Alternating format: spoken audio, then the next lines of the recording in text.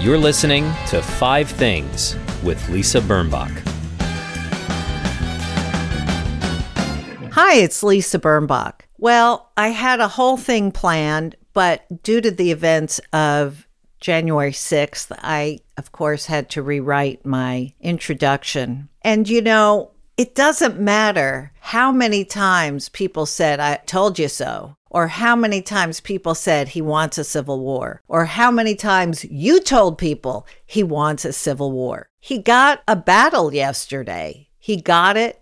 It was disgraceful, disgusting, terrifying. All of our senators were in the Capitol, all of our representatives, when the building was stormed by domestic terrorists. Imagine if they killed everybody. And don't say, well, it just came together. It was one of those terrible consequences. It was not. It was planned. There were buses. People drove in from Michigan and Kentucky and Texas and Alabama, or they flew in. Hey, maybe they got a group rate flying in on the insurrectionist special. They wore merchandise. They had merchandise with stuff saying Camp Auschwitz, recommending it. Trump Civil War, January 6, 2021. I mean, really, they were probably selling merch. You saw the pictures. We all saw the pictures. And we also heard Donald Trump inciting these people and then telling them they were very special and he loved them. Furthermore, before I forget, he said, "We all feel your pain," meaning how sad they were that their leader was not reelected.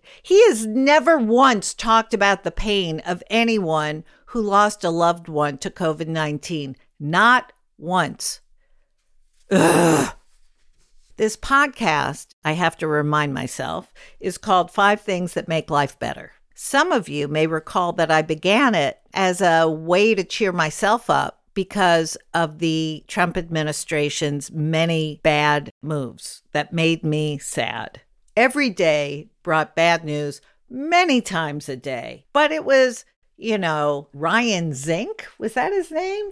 Zink, who kept spending money on his office. And he needed a special cone of silence or something. I don't remember what position he had. Or it was Betsy DeVos making sweeping changes in public education, a subject about which she knew nothing and knows nothing. Or more environmental protections rolled back. And those seem like baby problems, baby infractions compared to what's going on now. But I gave myself an assignment. Find 5 things. You can do it, Lisa. You can do 5 things that make your life better. And I did it. And I kept doing it. And it did make me feel better. And then I started having guests. And then we had interesting conversations. And I read a lot of great books. And really, we enjoyed it. It was upbeat. This podcast got a reputation for making people feel better. And we helped one another through the gloom. Well, I thought that, not that life was going to change on January 1st, but that we could really just enjoy the expectation of better days to come. And then this happened. So look, we know it all. He's a madman. He's a narcissistic sociopath. He's a malignant sociopath. He's a demented. He's a Russian agent. He's Vladimir Putin's asset. I don't know. He's bad. He's bad, and God knows what he can do before he leaves.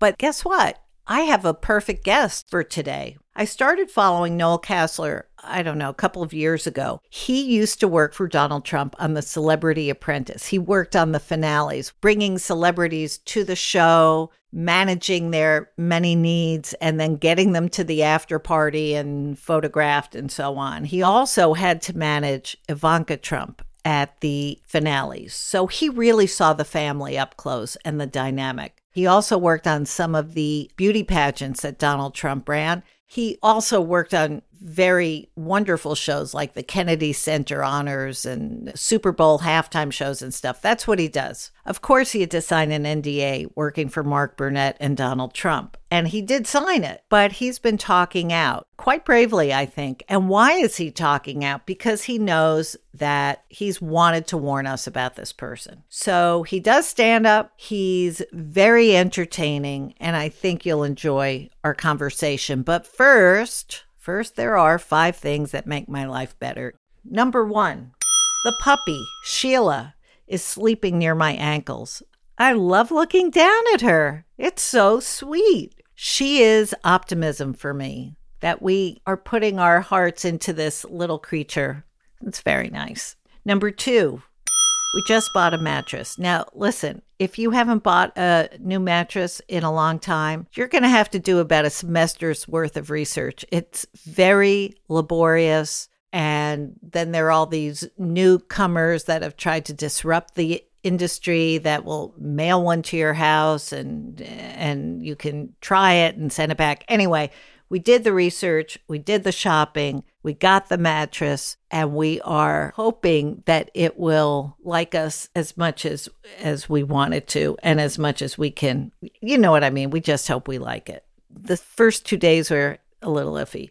Number 3, saying I love you to your friends, your loved ones of any kind. You know what? What a good thing to do. Makes them feel good. It makes you feel good. When I heard that senators, congresspeople, aides, the people who were locked up in the Capitol while the marauders were marauding, called those people who are important to them and told them they love them, they did not know that they would make it out alive, remember? Well, we're not in that situation, but never hurts to tell somebody that you love them. I don't mean love you mean it. I mean, I love you. Number 4, the Washington Press Corps. I've said it before, the reporters who are really on a mission to tell a story of what is really going on, who believe in digging for the truth, who show up day in, day out, cold weather, rainy weather, dangerous circumstances, floods, whatever. It's not for riches, that's for sure. And it's really not for glory. We really owe them a debt of thanks. And when I talk about them, I'm not just talking about the reporters. I'm talking about the photographers. I'm talking about the camera people, the sound people, because they're all at the same risk. Number 5, a hot bath. Yep, simple, gets you disconnected from your worries and the media. It's just what we need. I hope you will enjoy Noel Casler. He's a pistol. And we're going to have quite a conversation. Very juicy. Don't go away.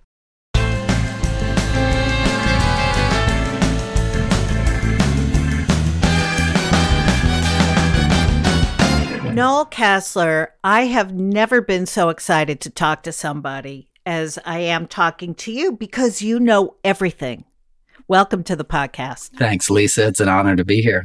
You worked on Celebrity Apprentice for 6 seasons, is that right? Correct. I did the finales, the Celebrity Apprentice finales for 6 seasons. I'm telling you, I'm so dumb. I didn't know there were 6 seasons of that. But okay, so there were. And you work in your career, you've worked as a sort of celebrity wrangler, producer, talent person on television and in live events. Exactly. That's exactly what I did for 25 years. Everything from the Super Bowl halftime show to the Kennedy Center Honors. I did the Tony Awards for 20 years, the Grammys, anything you see live on television where talent is performing, I was involved with. And that's a very small world. And most of the things I did were sort of big marquee events like that. The ancillary side of that business is doing something like Celebrity Apprentice, where it was just a goofy little thing that I did on a lark and it turned into, well, we know what it turned into. We know what it turned into. But riddle me this, as the kids say. And I don't know if you know this, Noel, but I went to Mar-a-Lago with Donald Trump because it was in 1996. He was turning his private house into a public club, and he wanted a big story on it in New York Magazine, and I was the reporter who went with him. We also, I have to say, Judge Janine Pirro was also on the plane going to Palm Beach that weekend. Just a little side note. Oh my God, that's amazing. I did not know that. My uncle was at New York Magazine for a long time, Eric Pooley. I don't know if you know. I never knew him, but I certainly have read him over the years. Okay. So I had a big amount of time with Donald Trump on a weekend in 1996. He was married to Marla Maples. He was, a jerk, but he was a good-natured jerk in front of me. And he wasn't even that much of a jerk in front of me. He was just a bragger, but he did not show any signs of the ruthlessness. Now, I know it was an act. Anybody can behave well for a weekend, but the ruthlessness, the racist, the rapist, I have racked my brain over and over. Did he do something to me that I have buried? Did he do something or say something about other people in my presence? Nothing. I got nothing. So when he ran for president, I thought it was a joke, as did everybody. And I was devastated that he won, but had no idea he was so evil. When did you discover that he was evil working on Celebrity Apprentice? Well, that's a fascinating story. And you're right. He has that side of him where he can be charming. He wasn't, and charming, I use that loosely, but he can sort of be the big, larger than life New York character and come in a room and sort of play up the Donald Trump you want to see. What I began to see and what I saw the first season on Celebrity Apprentice, we shot it at 8H at SNL at Rockefeller Center, the SNL studios. NBC, exactly. Right. And he couldn't read. So they did a run through and they had a cue card and it said arbitrage, and he tried to read the word and he couldn't. And he freaked out that they were like trying to set him up. He started screaming that they were trying to set him up because he struggles with big words. And who would they be? Mark Burnett? Yeah, the script department. You're trying to set me up like you're trying to make me look stupid, and just flew into a rage and stormed off set. And Keith Schiller follows him and he goes into a dressing room and snorts the Adderall and comes out and he's flying out of his nose, and that was beyond what I'd seen earlier on the pageants, which was, I've told these stories publicly. I don't know if you know them, but like the first season they did, Miss Universe.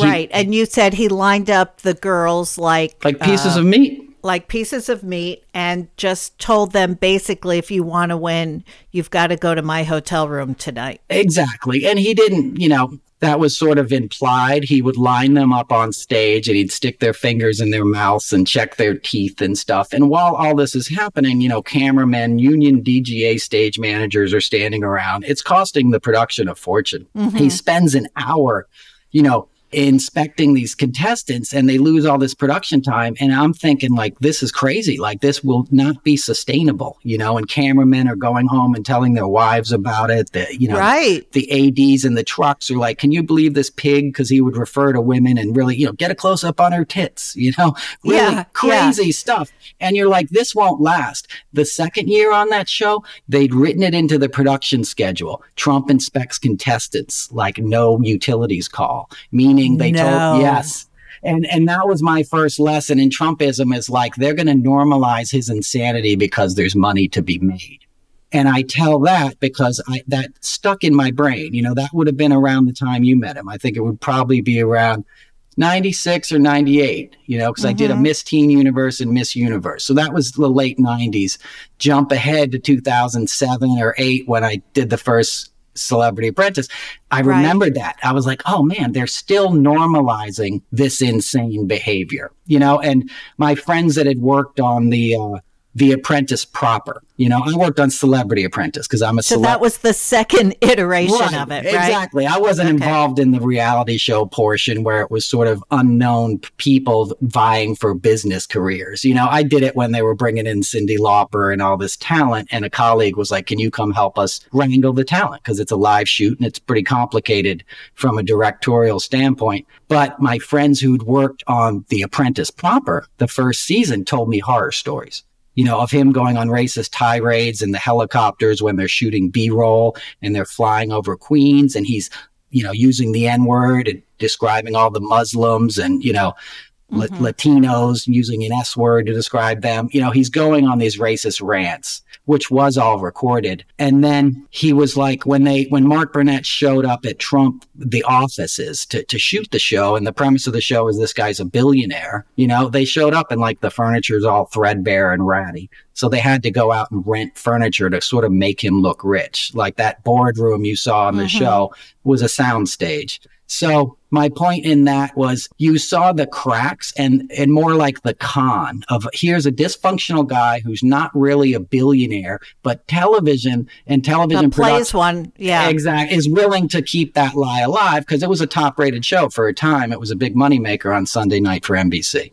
Well, the interesting thing is, of course, that he has always been much more sensitive about how rich he is than he has about his hair, for example. We all think his hair is a crime, but it turns out if you, not even accuse is the wrong word, but if you underestimate or lowball his net worth, he flies into a rage. But Noel, by this point, had you signed an NDA at NBC or at Trump Enterprises or whatever it was called? Mine was through NBC, and yes, through the production. So I was never an employee directly of Trump. I worked for Mark Burnett Productions. Okay. Is Mark Burnett, he's the one who came to Trump with the idea. He could have gone to creepo Steve Wynn. He could have gone to a lot of creeps. Oh, he also could have gone to a lot of decent businessmen. Well, absolutely. And how that whole thing began.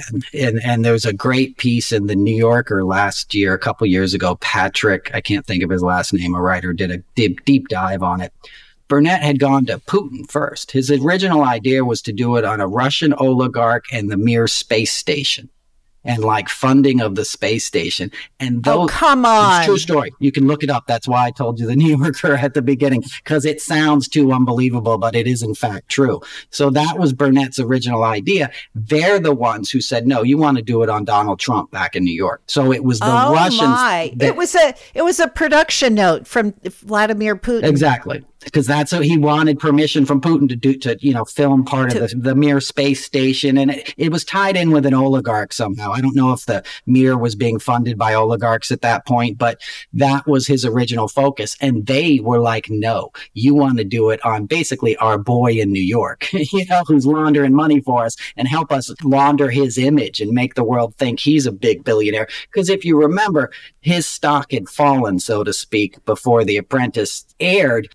You're a New Yorker. And the weird thing was when he came and did that show, he brought all his kids on board. If you're a billionaire's kid, you're doing equestrian stuff. You know what I mean? Mike Bloomberg lives down the road from me. His daughter's got a riding ring. She's not she's got a life. Right. Yeah. But he had all his kids on there literally collecting per diems. They were showing up on the show because it was the best paycheck they had in a long time. Because if you also remember, he'd blown that inheritance that he got from his father that he forced his siblings to sell. So he was on the ropes financially when he got The Apprentice, and it was a huge windfall, and the whole family got in on the grift. My jaw is on the floor, so give me a moment just to process that. So Mark Burnett honestly, this is Mark Burnett's fault. All of this. It is, and Mark's a huge enabler. Trump follows like 47 people on Twitter. 2 of them are Mark and his wife, Roma Downey, who purport to be deep Christians. Exactly. Well, that's another thing I'll never understand is how Christian people justify their partisanship of an adulterer, liar, cheater. But I don't know if we can get to that. But so you signed an NDA, and so did many other people, and everybody else has stuck to theirs. I do worry about you. My uncle does too. Yeah. We know he's litigious. We've seen what he does. Now, of course, he never pays his lawyers. So, there's probably nothing he can do to you. It's bigger than me. Here's my take on that, if you want. They reached out to me in 2016. I worked on Obama's inaugurations, President Obama's 2 inaugurations. So I had friends that had transferred over onto Hillary's campaign. And one of them reached out and knew that I was sharing these stories about Trump, like the behind the scenes stuff that wasn't coming out. Because former directors of the show, ADs, people were all talking about this stuff. The things that I know are not unique to me. There's people that know worse, and we all talked about this stuff openly. So I'd sort of been speaking about it on Facebook. A friend reached out. I was doing the New Yorker Festival at the time. And I remember we were at the town hall. I was with Springsteen and Louis C.K. doing a live talk with the three of you, the three Musketeers. Yeah. David Remnick was there, and Molly, I forget who else was the MC. But anyway, so they reached out to me that day and said, look, I'm working for Hillary's campaign. I know you've been telling these stories. Would you mind talking to them? And I said, I'd be happy to, And I spoke with somebody at her campaign, told them what I knew. They were more interested in all the sexual harassment, / assault stuff than they were the drug side of it. And they put me in touch with People magazine. I gave People the whole story. One of their reporters had been attacked in Mar-a-Lago. I'm sure you know that story. Natasha. Right. Yeah. And they were going to do a feature. It was going to be a cover story. And I gave them background. So I wasn't on record. I was just giving background. They're like, we don't even need you. We have other sources. We just want to know if they're correct. And I'm like, yep, this is what I know. It never happened. It never came out. I don't know if there was catch and kill involved in the People magazine. I suspect there was. But anyway, it didn't come out. The Access Hollywood tape broke around this same time. And I believe Hillary's campaign thought, like, that's it. Yeah, he's done. Right. Yeah. In a normal world, it would have been nobody knew what Comey was going to do a week and a half later, which I think hurt her. Right. And obviously there was all kinds of other stuff that went on, 70,000 votes in 3 swing states, but that's another issue. But so anyway, cut to the chase, he wins. Right. And I'd been calling all my colleagues during the campaign, being like, talk to the New York Times, talk to this one. Do something, do something. My buddy, who's an audio guy, heard that rant I alluded to in the helicopter when they're shooting B-roll. Because if you... The N and the S. Yes. And the gist of the statement was, look down there at Queens. When I was a kid, this was all white. Now look, it's a bunch of NS Muslims, that's disgusting. It was a white supremacist rant. Right. And my buddy's a Puerto Rican, like New York Puerto Rican sound guy, who's was telling me he couldn't believe he would say this stuff. And that's the other thing with Trump is behind the scenes, he would flaunt his power. He got off on the fact that he could get away with saying the N-word in front of all these people and describing other contestants. So long story short, I tried to get some colleagues to speak out. They didn't want to. Not that they didn't not like Donald Trump. In our business, you can't really speak out. It wasn't right. The juice wasn't worth the squeeze, for lack of a better term. Well, and also, I remember when Tom Arnold was trying to get the audio tapes of the racist rants. I was thinking, the people who will be upset by it are us. Right. The people who support him will love that. That's an excellent point. It's not going to help. Right. And all the wonderful books that have been written by people who saw him up close, they're only read by Democrats. Absolutely. No, that's a wonderful point. I mean, James Zirin wrote a book, the former SDNY prosecutor, outlining 4,000 court cases. Like, you needed nothing beyond that, just knowing a couple of these nefarious deals that Trump was involved in the building of Trump Tower, in 1982, 83, like crazy stuff. Just like lying about how many stories exactly and how tall it is. I know. I mean, his lying is compulsive. We know that. And there's a lot we know about him through his niece and through just watching him and his occupation of our brain. But you know stuff, or you're willing to talk about stuff that other people haven't. So I want to get straight to fake Melania. Yep. Okay. I truly believe, based on reading your tweets, that there is a cadre of women who have gone on the road with him or who have been filmed behind him who are not his wife. Is that true or not true? 100% in my belief that is true. Okay. And part of Trump's... Bingo. Yes. And I knew it. Right. And I'm not working in the White House now. I don't have firsthand, I don't know, like I didn't watch them switch them out in the coat closet, so to speak. But But here's the deal. We use stand-ins in live television all the time. Trump's presidency is a television production. He's very savvy in that. Melania, who I do know, doesn't do anything she doesn't want to do. Okay. And that seems clear. Right. Yeah. And she's no fan of Donald Trump. She was no fan of his back then. I'm not saying she doesn't support what he does, but they're not close. Let's just put it that way. Well, okay. But, yeah. but let me finish just for your listeners. So she doesn't do things she doesn't want to do. So sort of a B-roll take like, hey, we're going to Arlington Cemetery today to stand in front of a grave for a photo op, and for a nanosecond. Right. And the press pulls 100 yards away. I'm not going. Send the stand-in. I'm not sitting in hair and makeup for that. Yeah. And if you look at the pictures, tell your viewers, just look at or your listeners, look at the photographs. The photographs, it's obviously not her. It's obvious. Right. There's a woman who smiles much more broadly than Melania Trump. Who's shorter? Because Melania's taller than Trump when she stands next to him. Trump wears lifts in his shoes. He's about 6'1". He tries to come off as 6'3", but she's, over 6 foot in her high heels and her hair. So the woman they brought back from Mar-a-Lago and apparently went down there with clearly is not her. The big sunglasses, the different chin. Now, I'd been speaking about that, as you mentioned, on Twitter. So somebody who followed me unrelated to this, someone I sort of trusted, who'd been sort of in the Twitterverse thing with me, sent me an email or, a message about a summer ago and said, hey, I was at a party in the DC area with a well-known photographer for the White House. And they said, yes, there absolutely is a fake Melania. We know it, but there's so many other lies and malfeasance that we're just not kind of making it a story. Oh, right. Because he throws so much garbage out every day, and the White House does every day, that you can't catch all of it. Right. You have to let a lot of it go. I am 100% positive that you're correct. I've studied the pictures because, I'm ashamed to say it, but I'm fascinated by it.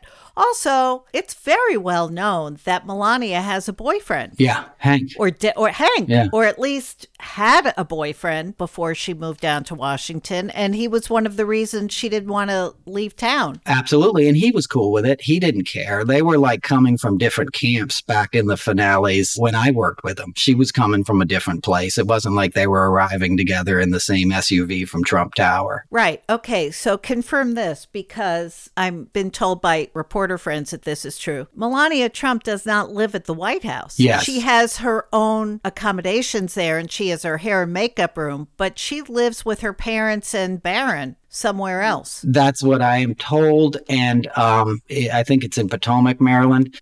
And I can't speak about her son because he's underage, so it's just one of those rules. But I know somebody involved in the situation who confirmed that to me, who's involved with schooling and stuff. And so everything we know about her and Donald Trump is a lie. Absolutely. And I'll give your listeners another, sort of clue into that. Is that her accent is stronger now than it was 20 years ago. How funny. That's because she lives with her parents. So Slovenian is her first language. That's what she's speaking all day long. That's what anybody, I won't talk about her kid, but that's the tongue that she's comfortable in. Because you think about the fact that she's been first lady for 4 years, been in the public eye for, 15 years. Most people would take a speech class. This isn't an anti-immigrant thing. It's a production thing. You want to be heard also, clearly. By the way, all my friends who are from other places say that the longer they live away from their native land, the more their accent fades, and it sort of gets ratcheted up again when they visit home. Exactly.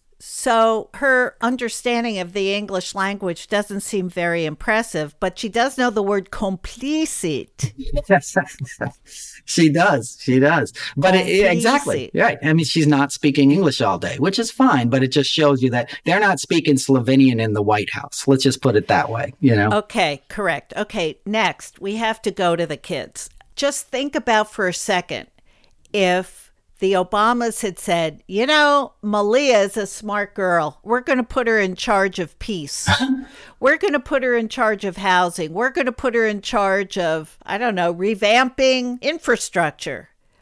People would have been outraged and offended, and they would have thrown him out of the White House.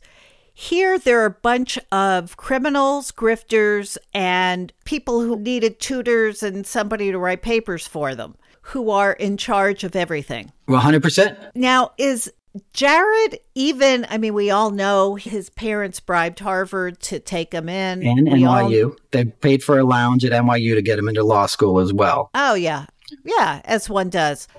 Is there an intelligent bone in his body? Is he bright and bad? Is he stupid? What is he? He's cunning. And here's what I tell people. They run the show. I was Ivanka's handler for the last 3 seasons of Celebrity Apprentice. When I first met them, they were dating. Then they broke up. Then Wendy Dang Murdoch, Putin's ex-girlfriend, said, no, you guys are getting back together. Right. And then all of a sudden they got married, I think 2010.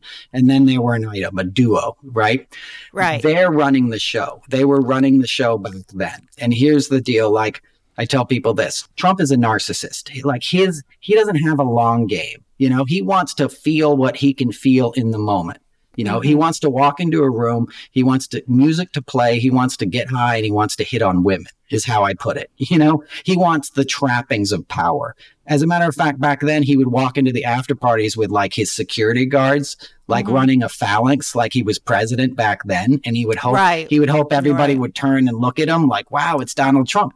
And it's like the after party at the Museum of Natural History, you know, where and we're like, dude, we just saw you 10 minutes ago filming a show. Like Joan Rivers doesn't care that you're back in the room. But I say that because he needs immediate gratification. Jared and Ivanka are playing the long game. They want to be rich and they want to run the world. So while he is not smart, he is ambitious and he's dumb enough that he thinks he's smart, if that makes any sense. You know, he thinks like he can get what he wants from MBS, you know, Kingdom of Saudi Arabia, MBS, and not realize like MBS is going to murder a reporter. You know what I mean? Like, Jared thinks he can set up a back channel with Russia while Trump is still president-elect, you know, and sort of cut the foreign service of the United States out of the equation and not get busted for it, which he did. But okay, so of all the malignant things that have happened and been done, this wouldn't work if the GOP didn't let it work. Absolutely. You know, you're talking about criminal acts, you're talking about malfeasance, you're talking about treason, you're talking about violations of every kind, but it would not have happened had it not been for little Lindsey Graham and Mitch McConnell and Kevin McCarthy, I guess, who would lie down and roll over for him. Why? They're venal men and they're easily corrupted, you know, and they have compromise. You know, when Trump was really building real estate, he would blackmail people, you know, he would invite commissioners and stuff to his parties, you know, and he would get compromise on him and he'd say, you know what, I need that building permit fast track, you know. So I have no doubt that Lindsey Graham, Ron Johnson, Devin Nunes, who got the Presidential Medal of Freedom today. Yeah. You know? And Jim Jordan, who still has to answer the Ohio State. Right. Who looked the other way. Right. 500 people were molested by that former doctor or coach. Right. So these guys are easily corruptible, you know, and Trump exploits that, you know, and Trump also gets these type of guys that look up to him. People fall for that kind of sense of power. I think they were intoxicated by the power that he showed in these MAGA rallies. Not that it was powerful to a sentient being with any kind of intelligence, you know, but to people that were looking to exploit their base. You know, somebody like Mitch McConnell, who, you know, has the 43rd, like, poorest state in the union with the lowest education numbers, but is worth $20 million himself, doesn't want his constituents to find out they're getting screwed over by him and he's getting rich and they're getting nothing out of the deal. And if a charismatic guy comes by and waves a flag, you know, and makes it real simple in one little MAGA slogan, that becomes hard to resist for these guys. But I agree with you. What I'm most shocked about is that none of these guys wanted to be a hero in the last 4 years. You know, it would have been so easy to be like, I'm going to be the guy to take him down, you know? It would have been so easy to say enough. Right. The Republican Party has to stand for something. But it feels like they were brainwashed. Unbelievable how he has been allowed to do and pillage and embarrass this country for 4 years.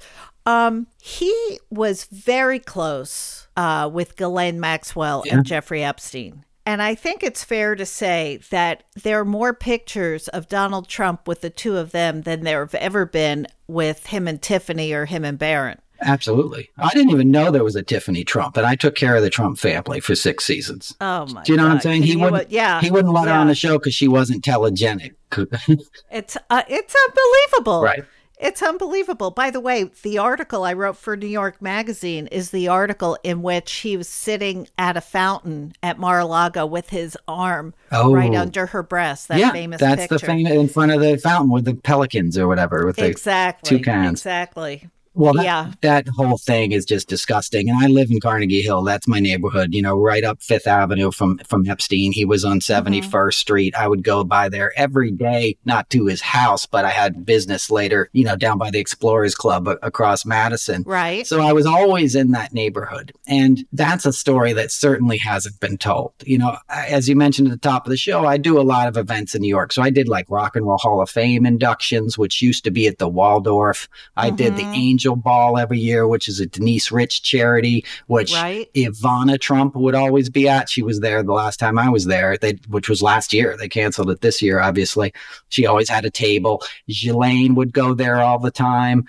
Ghislaine, Melania, Trump, Jeffrey would hang out at the Rock and Roll Hall of Fame. They would get a table. I got into it with Naomi Campbell, who was their other running buddy. Naomi was always with them. Wow. So he was always around. I also did the Les Wexner, the Victoria's Secret runway shows. Oh, my goodness. So, yeah. I mean, I don't know how deep you want to go, but that's a story that hasn't been told. And I'll say this one thing, which always creeped me out, and I wish somebody would look into it.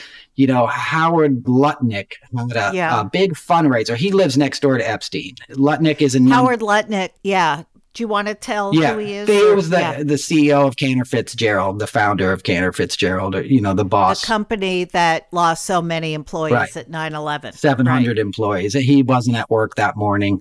I'm not instigating anything. I'm just, that's the guy, and he's another fixture on this scene. So he owns several places in New York City, but he owns the townhouse next door to Epstein. So Epstein is number 11, I believe. Lutnick's is number 9. And he bought it from Jeffrey's brother, who brokered the deal, right?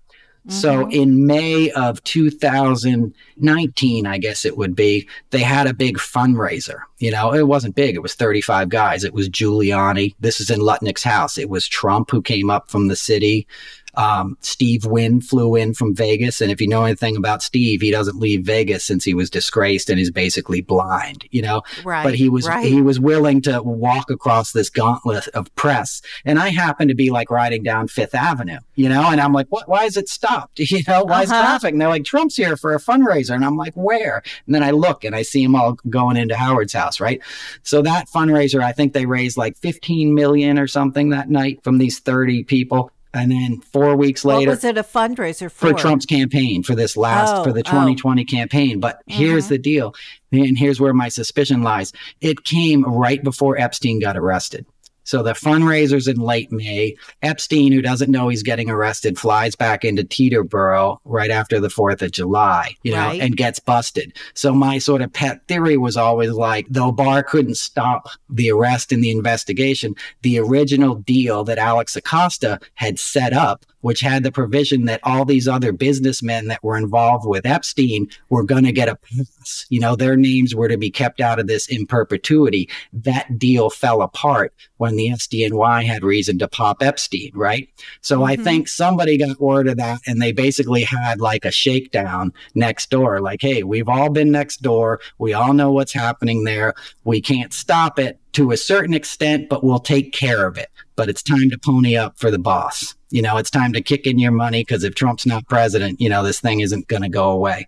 And then Epstein died suspiciously, at Manhattan Correctional Center, and Barr, who had recused himself from the case, put himself back on the case. Before Epstein met his demise. And that goes towards my theory of like, okay, we're not rock solid airtight like it was before when he had the sweetheart deal. He's back in play, so to speak, which means we're all in a bit of jeopardy and peril. But if you pony up, we'll make sure it's taken care of. I mean, I know it sounds crazy, but not to me. Right. You know how the world works. There's a lot of, Oh, let me make this one more point. Do you mind? Yeah. So then he's dead, right? Right. So and I said, I have business there all the time. I go to a meeting there a couple times a week at the end of the block on Madison and 71st, where the Ralph Lauren is and all that. So I'm riding by after he dies, in the days after that week, and I'm expecting to see all kinds of press, right? And the only press that's there is a Russian reporter. And he's outside of the door. And I posted pics of this on Twitter. He was outside of the door for 2 weeks after Epstein died, just doing live hits for RT, whatever their news is, RT News, the Russian. Right. And I'm like, how is he the only reporter interested in this case? And why is he interested? And of course, the Russian consulate is on 91st and 5th in the same block between. So what? It's 20 blocks. It's a mile. Right. I mean, that doesn't connect it really. It doesn't connect it physically, but I always thought that Epstein had some kind of connection, with the same kind of people that Trump was connected to. Well, I think they were the same kind of people, is what I mean. Right. I think that Trump took in a way, a safer path because he went into his father's business and he did what he knew. Right. But if he could have been Jeffrey Epstein, he would have been. Yeah. And he was, I think, from what I saw of them, Trump was like the big brother in that instance. People always think like Trump was a disciple of Jeffrey. That's not the case. If you look at that video that everybody looks at Mar-a-Lago where they're dancing with all the, cheerleaders or whatever. Yeah. It's Trump who says something that makes Epstein basically double over in embarrassment. Right. If you watch that, Epstein's the one who bends over like, oh my God, I can't believe you said that. And I have, and think about that, think about what kind of a perverse person you have to be the guy to make Epstein cringe, kind of like, whoa, that's too far, buddy. Or that's like the joke. And then the pigs left the barn. Right. Exactly. No, exactly. And I'll say one more thing. I have friends who were in these text chains. One friend who's somewhat well known, who was in a text chain with a bunch of golf buddies with Trump and other big New York developers, and they would send these texts like guys do of women, whatever jokes and stuff. And the stuff that Trump would send was so off color and bizarre that my buddy was like, you got to take me out of this. My wife's going to see this on my phone and think I'm some kind of pedophile. Trump was sending really disgusting statements and things. He likes the young girls. He's very perverse and he doesn't mind who knows it, if you're sort of in his circle. I know, it's disgusting. His circle is so unattractive. But don't you think that it is incredibly important for Trump to protect himself vis-a-vis Ghislaine? Of course. Wouldn't he want Ghislaine dead? Of course. Or pardoned. I know people are obviously they're thinking they're going to pardon her. I don't know how you preemptively do that, but yeah. Well, he's preemptively trying to pardon everybody or give them a Medal of Honor. Exactly. And we already know how he said Ghislaine. He goes, hey, I wish her well. Really? You wish her well? I know. She helped a billionaire ruin the lives of countless children. Of 100 children. You She's wish her a nice well. girl. Right. I wish her well. Right. Yeah. And one more thing, it just jumps back into what I was saying later. The after parties for Celebrity Apprentice, when I did a lot of that stuff, Felix Sater was a Trump employee, Trump organization. Right. So the after parties and the invited audience would be all these Russian mob types. It was like guys who came in from Brooklyn with these younger women that were wearing fur coats at the end of May. And we'd go. And did they have price tags on their basically? boobies? Yeah, exactly. Yeah. And we'd go to these after parties, one of which was at Trump Soho. And I remember Jared and Ivanka work in the room with Felix. And he's making all these introductions to these mobsters. And, I didn't know then he was going to be running for president. It was the farthest thing in my mind. But in hindsight, I was like, was this whole thing basically a meet and greet for Russian mob types? You could tell that some other business was being done the whole time, which is what the presidency was. It was a chance to make Trump org richer. And there's no grift that's too petty.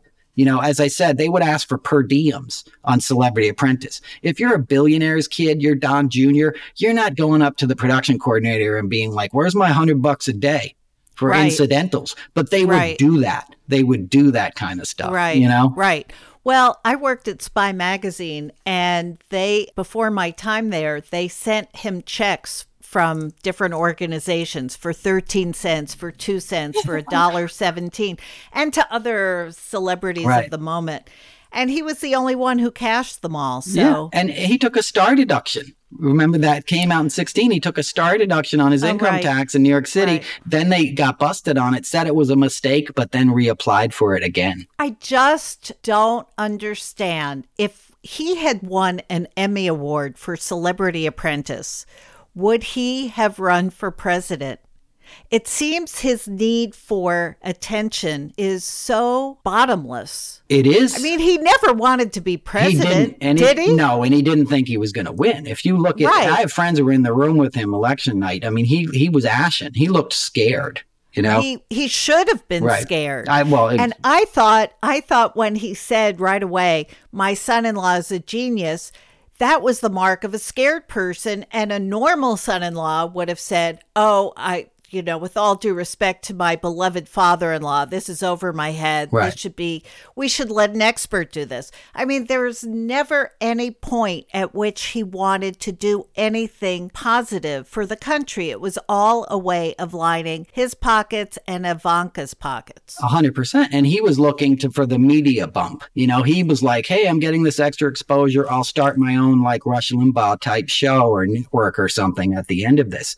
He was the last guy to think he was going to win, and back to Jared was the guy who set up that back channel communication with the Russians, and Jared went to Harvard, right? So he had friends out in Palo Alto. So he got in touch with his friends in Palo Alto, in Silicon Valley and was like, how do I micro target on Facebook? How do I find this group of voters in these counties in Michigan that voted for Obama last time, but, that also own a gun and listen to Ted Nugent? They found these really specific psychological traits.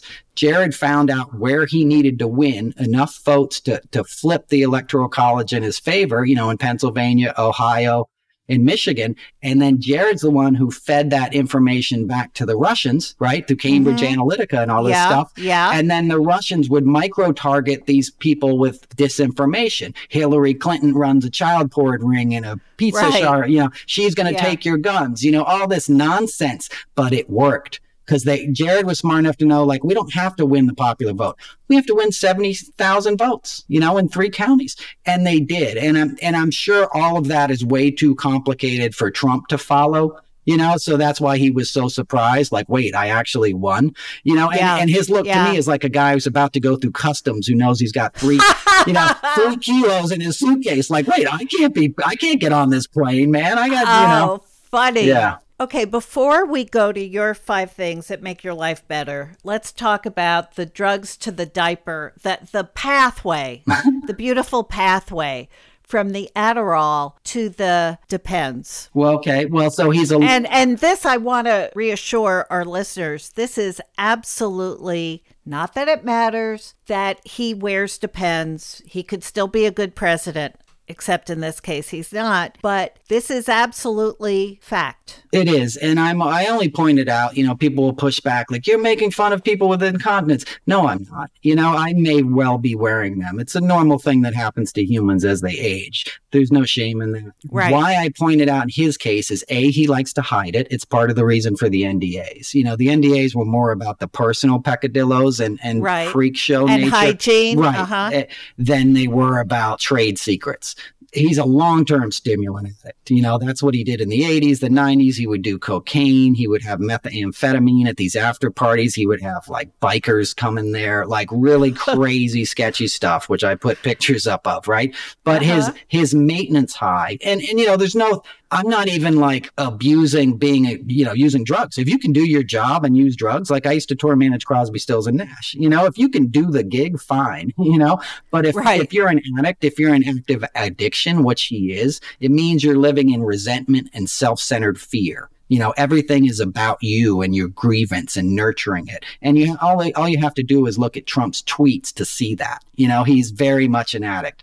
But anyway, Right. he chops and uses the Adderall to read. It's like I explained earlier, when he can't read that 3-syllable word, what makes him feel powerful, like he can have control, because he's had dyslexia since he was a kid and his family hid it and they didn't treat it because they see it as shameful. It's not, but he never treated it. Right. Right. So you Right. see how scared he is when he has to speak in public, when he has to read off a page. He's just following his finger and just phonetically going through the words. So he Right. uses the drugs to feel more powerful when he does that. That's why he sniffs. That's why he was sniffing in the debate with He Hillary. always sniffs, Right. yeah. I'm also the guy who pointed out all that Sudafed in his desk drawer at his office in Trump Tower, because he would take that all day too, because he was stuffed up from snorting powder all night. But does he still have, what's that thing that if you snort enough cocaine, Septum. you get a hole Well, in and your he's had septum, that too. You right? can see it. I've pointed it out. I don't know how many times on Twitter, and sometimes people go with it and they don't. It's right there. If you look Oh. at any photo of him, there's a big scar on the right side of his nose, a big discolored lump, and makeup wouldn't stick to that on The Apprentice. It was a production issue because pancake makeup wouldn't cover it up. That's part of the reason he wears that orange concealer all the time. Well, I thought that's why he wouldn't wear a mask, was because it would smear his makeup. Could be. But to your point, he put a hole in his septum from sniffing so much, But anyway, to answer your question, if you do a lot of stimulants, it stimulates your bowels. It's a diuretic. It moves water through your colon. So he couldn't control himself and he would lose control of his faculties on set, on The Apprentice. It's all on audio.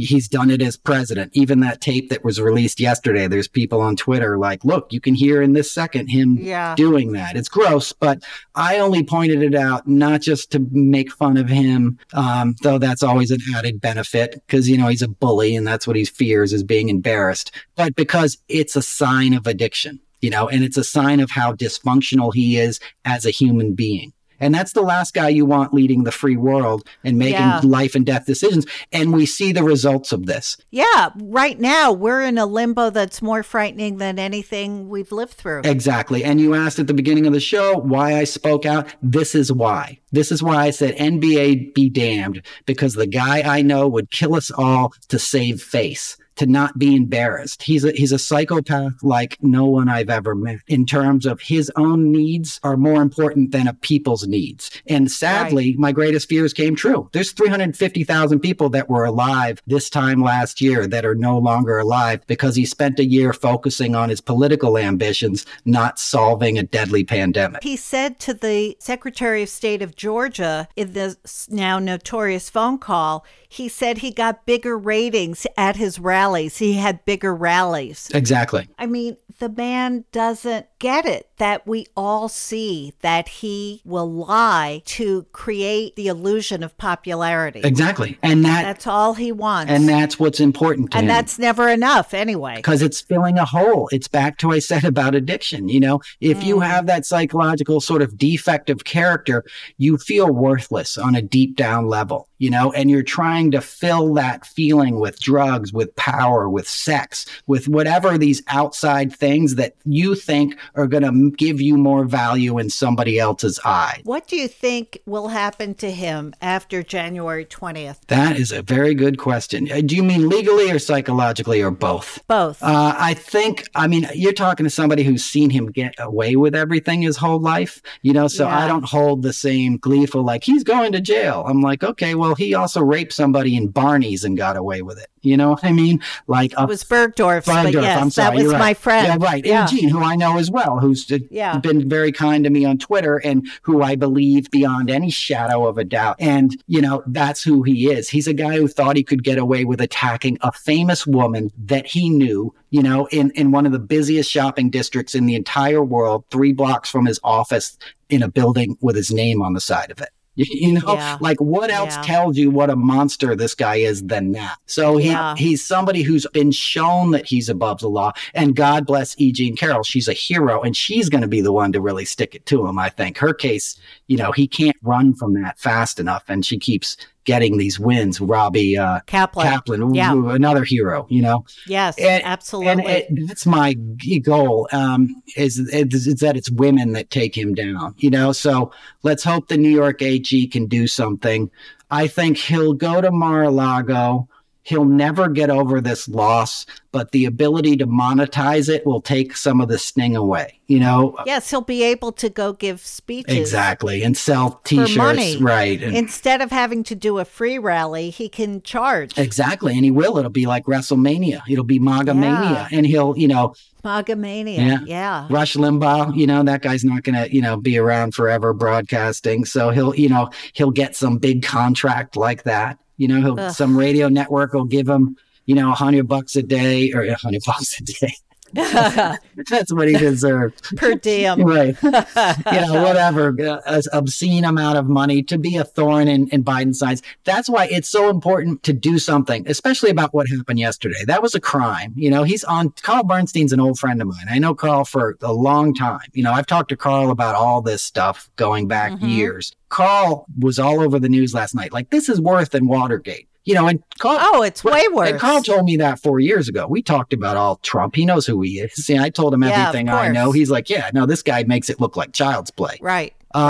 So we're in a moment, and we've given him a pass too many times. Impeachment, okay, we can't do anything. We're going to let him slide. It's like, I believe we have to stand up for the principles of democracy. And no matter what, impeach him even before he leaves, and follow up with charges and follow up with the people that have enabled this criminality. Your Mark Meadows, your guys that have just turned the other way to just blatant disregard, because it's dangerous. And hopefully Wednesday comes. Bill Barr. Right.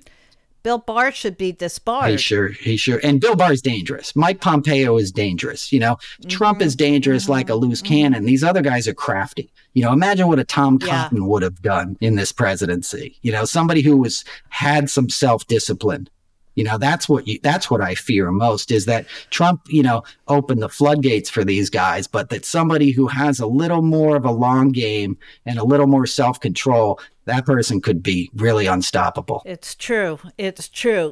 Noel, won't you be happy not to have to talk about him? I will. Are you amazed by how of all the jobs you've had and all the actual celebrities who actually have talents, are you amazed that the last 4 years have all been about this guy? Every day. Every day, right? I was talking to my manager today, and it was like, I have all these great stories of like hanging out with Stevie Wonder and Barack Obama and Oprah Winfrey. And, I worked with Michael Jackson. Like, I've seen all these amazing things and had a firsthand view. I did all the Super Bowl halftime show, like just really cool stuff. And I'm like, so I want to write about all that and all the positive things I've seen, Right. But everybody's just like, Trump, we want a Trump book. We want this and that. So, Well, and let me say one more thing. I didn't write a book on Trump purposely. I was like, I'm giving this away on Twitter. I'm going to do it in stand-up. My stand-up stuff is like $12 to get in, at a club. It's not, I'm not getting rich. I'm not like, here, follow me. I'm trying to say what I know because it's bigger than me. It's important. So that's why I wanted you on the podcast. That's 100% why. And it's a beautiful way to segue to the 5 things that make your life better. And I was very interested in your list because it's very nature based. It is. I love nature. I sit in nature all day. Nature reminds me to be present. And then that gives me gratitude. And if I feel gratitude, I feel connected to everything, and I don't need anything else. Like, I'm happy with what I already have. And to me, that's the best feeling in the world. And that's how I really connect to love, which is really all about. And then when I feel love, I feel like maybe I can help somebody else, and then your blessings multiply. Absolutely. Absolutely. So your number 1 was sunshine. Yeah. I love a sunny day. When I'm in the makes all the difference, exactly. Right? When I live in the city, I'm out and I have a back deck. I sit out with my face in the sun, or I'm in Central Park there at Engineers Gate with my face in the sun. Here in the country, I love a good suntan too. That's my big indulgence in life. Mine is real, but I always look better with a tan. So it's my kind of meditation. I feel like I get energy from the sun. I think we all do, and it makes the winter bearable. Absolutely. Number 2. Birds. And I know that might sound weird. I love birds. Today, it snowed last night and I had to go clean out the car. I went into the city early this morning. I'm up in upstate a little bit, and it's a snowy day and I'm cleaning off the car and I hear a bird chirp, and it's like I'm reminded of like again, presence and beauty in nature. Birds are almost so ethereal. They're like flowers. They're somehow like they're between both of these worlds. Do you know what I mean? I think so. And then also when you hear a bird in the winter, you think, oh, spring is exactly. coming. I think, hey, it's not exactly. I'm like, this bird is singing and he's living outside, his breakfast is under 4 inches of snow right now, except. And if he doesn't mind. Right. If he doesn't mind, why should I? And here's the other like revelation I've had on birds. And I'm lucky. My place backs up to a nature conservatory. So I have like, oh, nice. It's beautiful, but very rare birds too. I'm not a birdie like Audubon guy. I couldn't name them all, but little yellow finches and pretty goldfinches, I guess they're called. Pretty rare birds. I have a bald eagle that goes in the river and feeds. Wow. Hawks all day long. Herons. I have a pond. The herons come and they dock the pond and they eat like the frogs in the pond, and ducks and geese. So when I hear these birds make a sound, it's like there's no sound more pure than like the notes that come out of a bird's beak. And I'm like, how does this little thing make this beautiful acoustic sound that's pitch perfect and just travels? It's just, it's as from an audio, I spent a lot of my career in the music business too. From an audio standpoint, it's like nothing sounds better than that. This is a good sounding podcast, we're in good microphones, but nothing is going to ever come close to that, Yeah, absolutely. Number 3. Guitars. Well, yeah. See, do you play? I do. You must play. I've played my whole life, and I have a nice collection of guitars. I have guitars all over the house and a barn full of guitars. When I worked for Crosby, Stills and Nash and Jackson Brown, on a days off, we would go into music stores, and find like cool used guitars. Like me and David Crosby would be in Lyon, France, and he'd call me up and be like, "Hey, I found a really cool old store. Meet me down the lobby." And we'd go out and come back with all kinds of cool things. So it's just, they're cool. They relax me, and I've always loved them since I was a kid. Excellent. Did you play Dona Dona? No. That was a folk song I had. That was the first song I learned when I played guitar. That's when funny. I was in the 8th grade. Nice. Smoke on the Water was the classic song, Oh, that was way advanced. I could do G7. Nice. That's a beautiful chord. Yeah. Well, at least I can remember it. Yeah, that's a good one. Number 4, books. Books, yeah. And not books like I'm the most literate person. I come from a pretty literate family, but I love to read, but it's books that have given me probably the biggest gifts in my life that have changed my life, and I mean that in terms of some spiritual books I've read. In my darkest moments, I've read books that are like they've given me the wisdom I needed in that moment. And when I read a really good book, for some reason, it always makes me stand up straight a little more. And it makes me breathe deep. And I'll find myself, I do this weird humming thing, almost like a cat purrs or something. If I'm reading something like really that I recognize as truth, I'll start to sort of hum, like I can feel the words in my body. And when I'm done, it's like a meditation, so I can't imagine life without that gift. And it's also how we pass information from one person to another, in the larger sense of things. I have to say, over the pandemic, I have gotten very screen tired, screen fatigued. And so picking up a book is, for me, a great pleasure. Me too. Number 5. Neroli Oil. Do tell. I get this Neroli oil from India. I don't know if you know who Amma is. They call her the hugging saint. She's an Indian woman who gives these hugs. She's very... Oh, I've read about her. Yeah, exactly. Yes. She comes to New York every year and 10,000 people line up to get her hugs. And I started going to see her like 10 years ago because I saw it in the local news and she was at the Manhattan Center or something. And they have these kind of like hippie stuff they sell at the back hall, incense and that kind of stuff. Mm-hmm. And I got this Neroli oil. And it just worked to relax me. I put it in a little oil burner and I smell it. And it's the same effect I get from the birds or the books or whatever. It just centers me. I'm somebody who's very high energy. I deal in the kind of stuff we've been talking about. My work is sort of conflict oriented. So if something can just sort of get me in that Zen place, I use it. And it can put it in a bath. So it's not something you put on your skin or your hair. It's something you inhale. Exactly. I put it in an oil burner and it just sort of fills up the room. Though you can put it on your pressure points and stuff. Or I put it off and in a hot bath, put some drops of it. I like bubble baths too. It was a toss up between bubble baths, hot baths, and neroli oil for number 5. Rich Cohn, who's a writer, put bubble baths in his list. So this is a new one for me. And is it it comes from the neroli? Right. It's an orange. What is a neroli? It's an orange. Oh. Yeah, neroli is like an Indian orange. Oh. As far as I know. And it smells like oranges. And you can get it in any, it's right. It's cool. You can get it in any health food store, and it's just a great smell. It just makes you feel vibrant and alive. I'm going to have to check it out. I would recommend it. Well, thank you so much, Noel. This has been so fascinating, and I just can't wait till this era is over. But at least we had you here during the last days of this craven empire. Well, thanks for having me. It was an honor.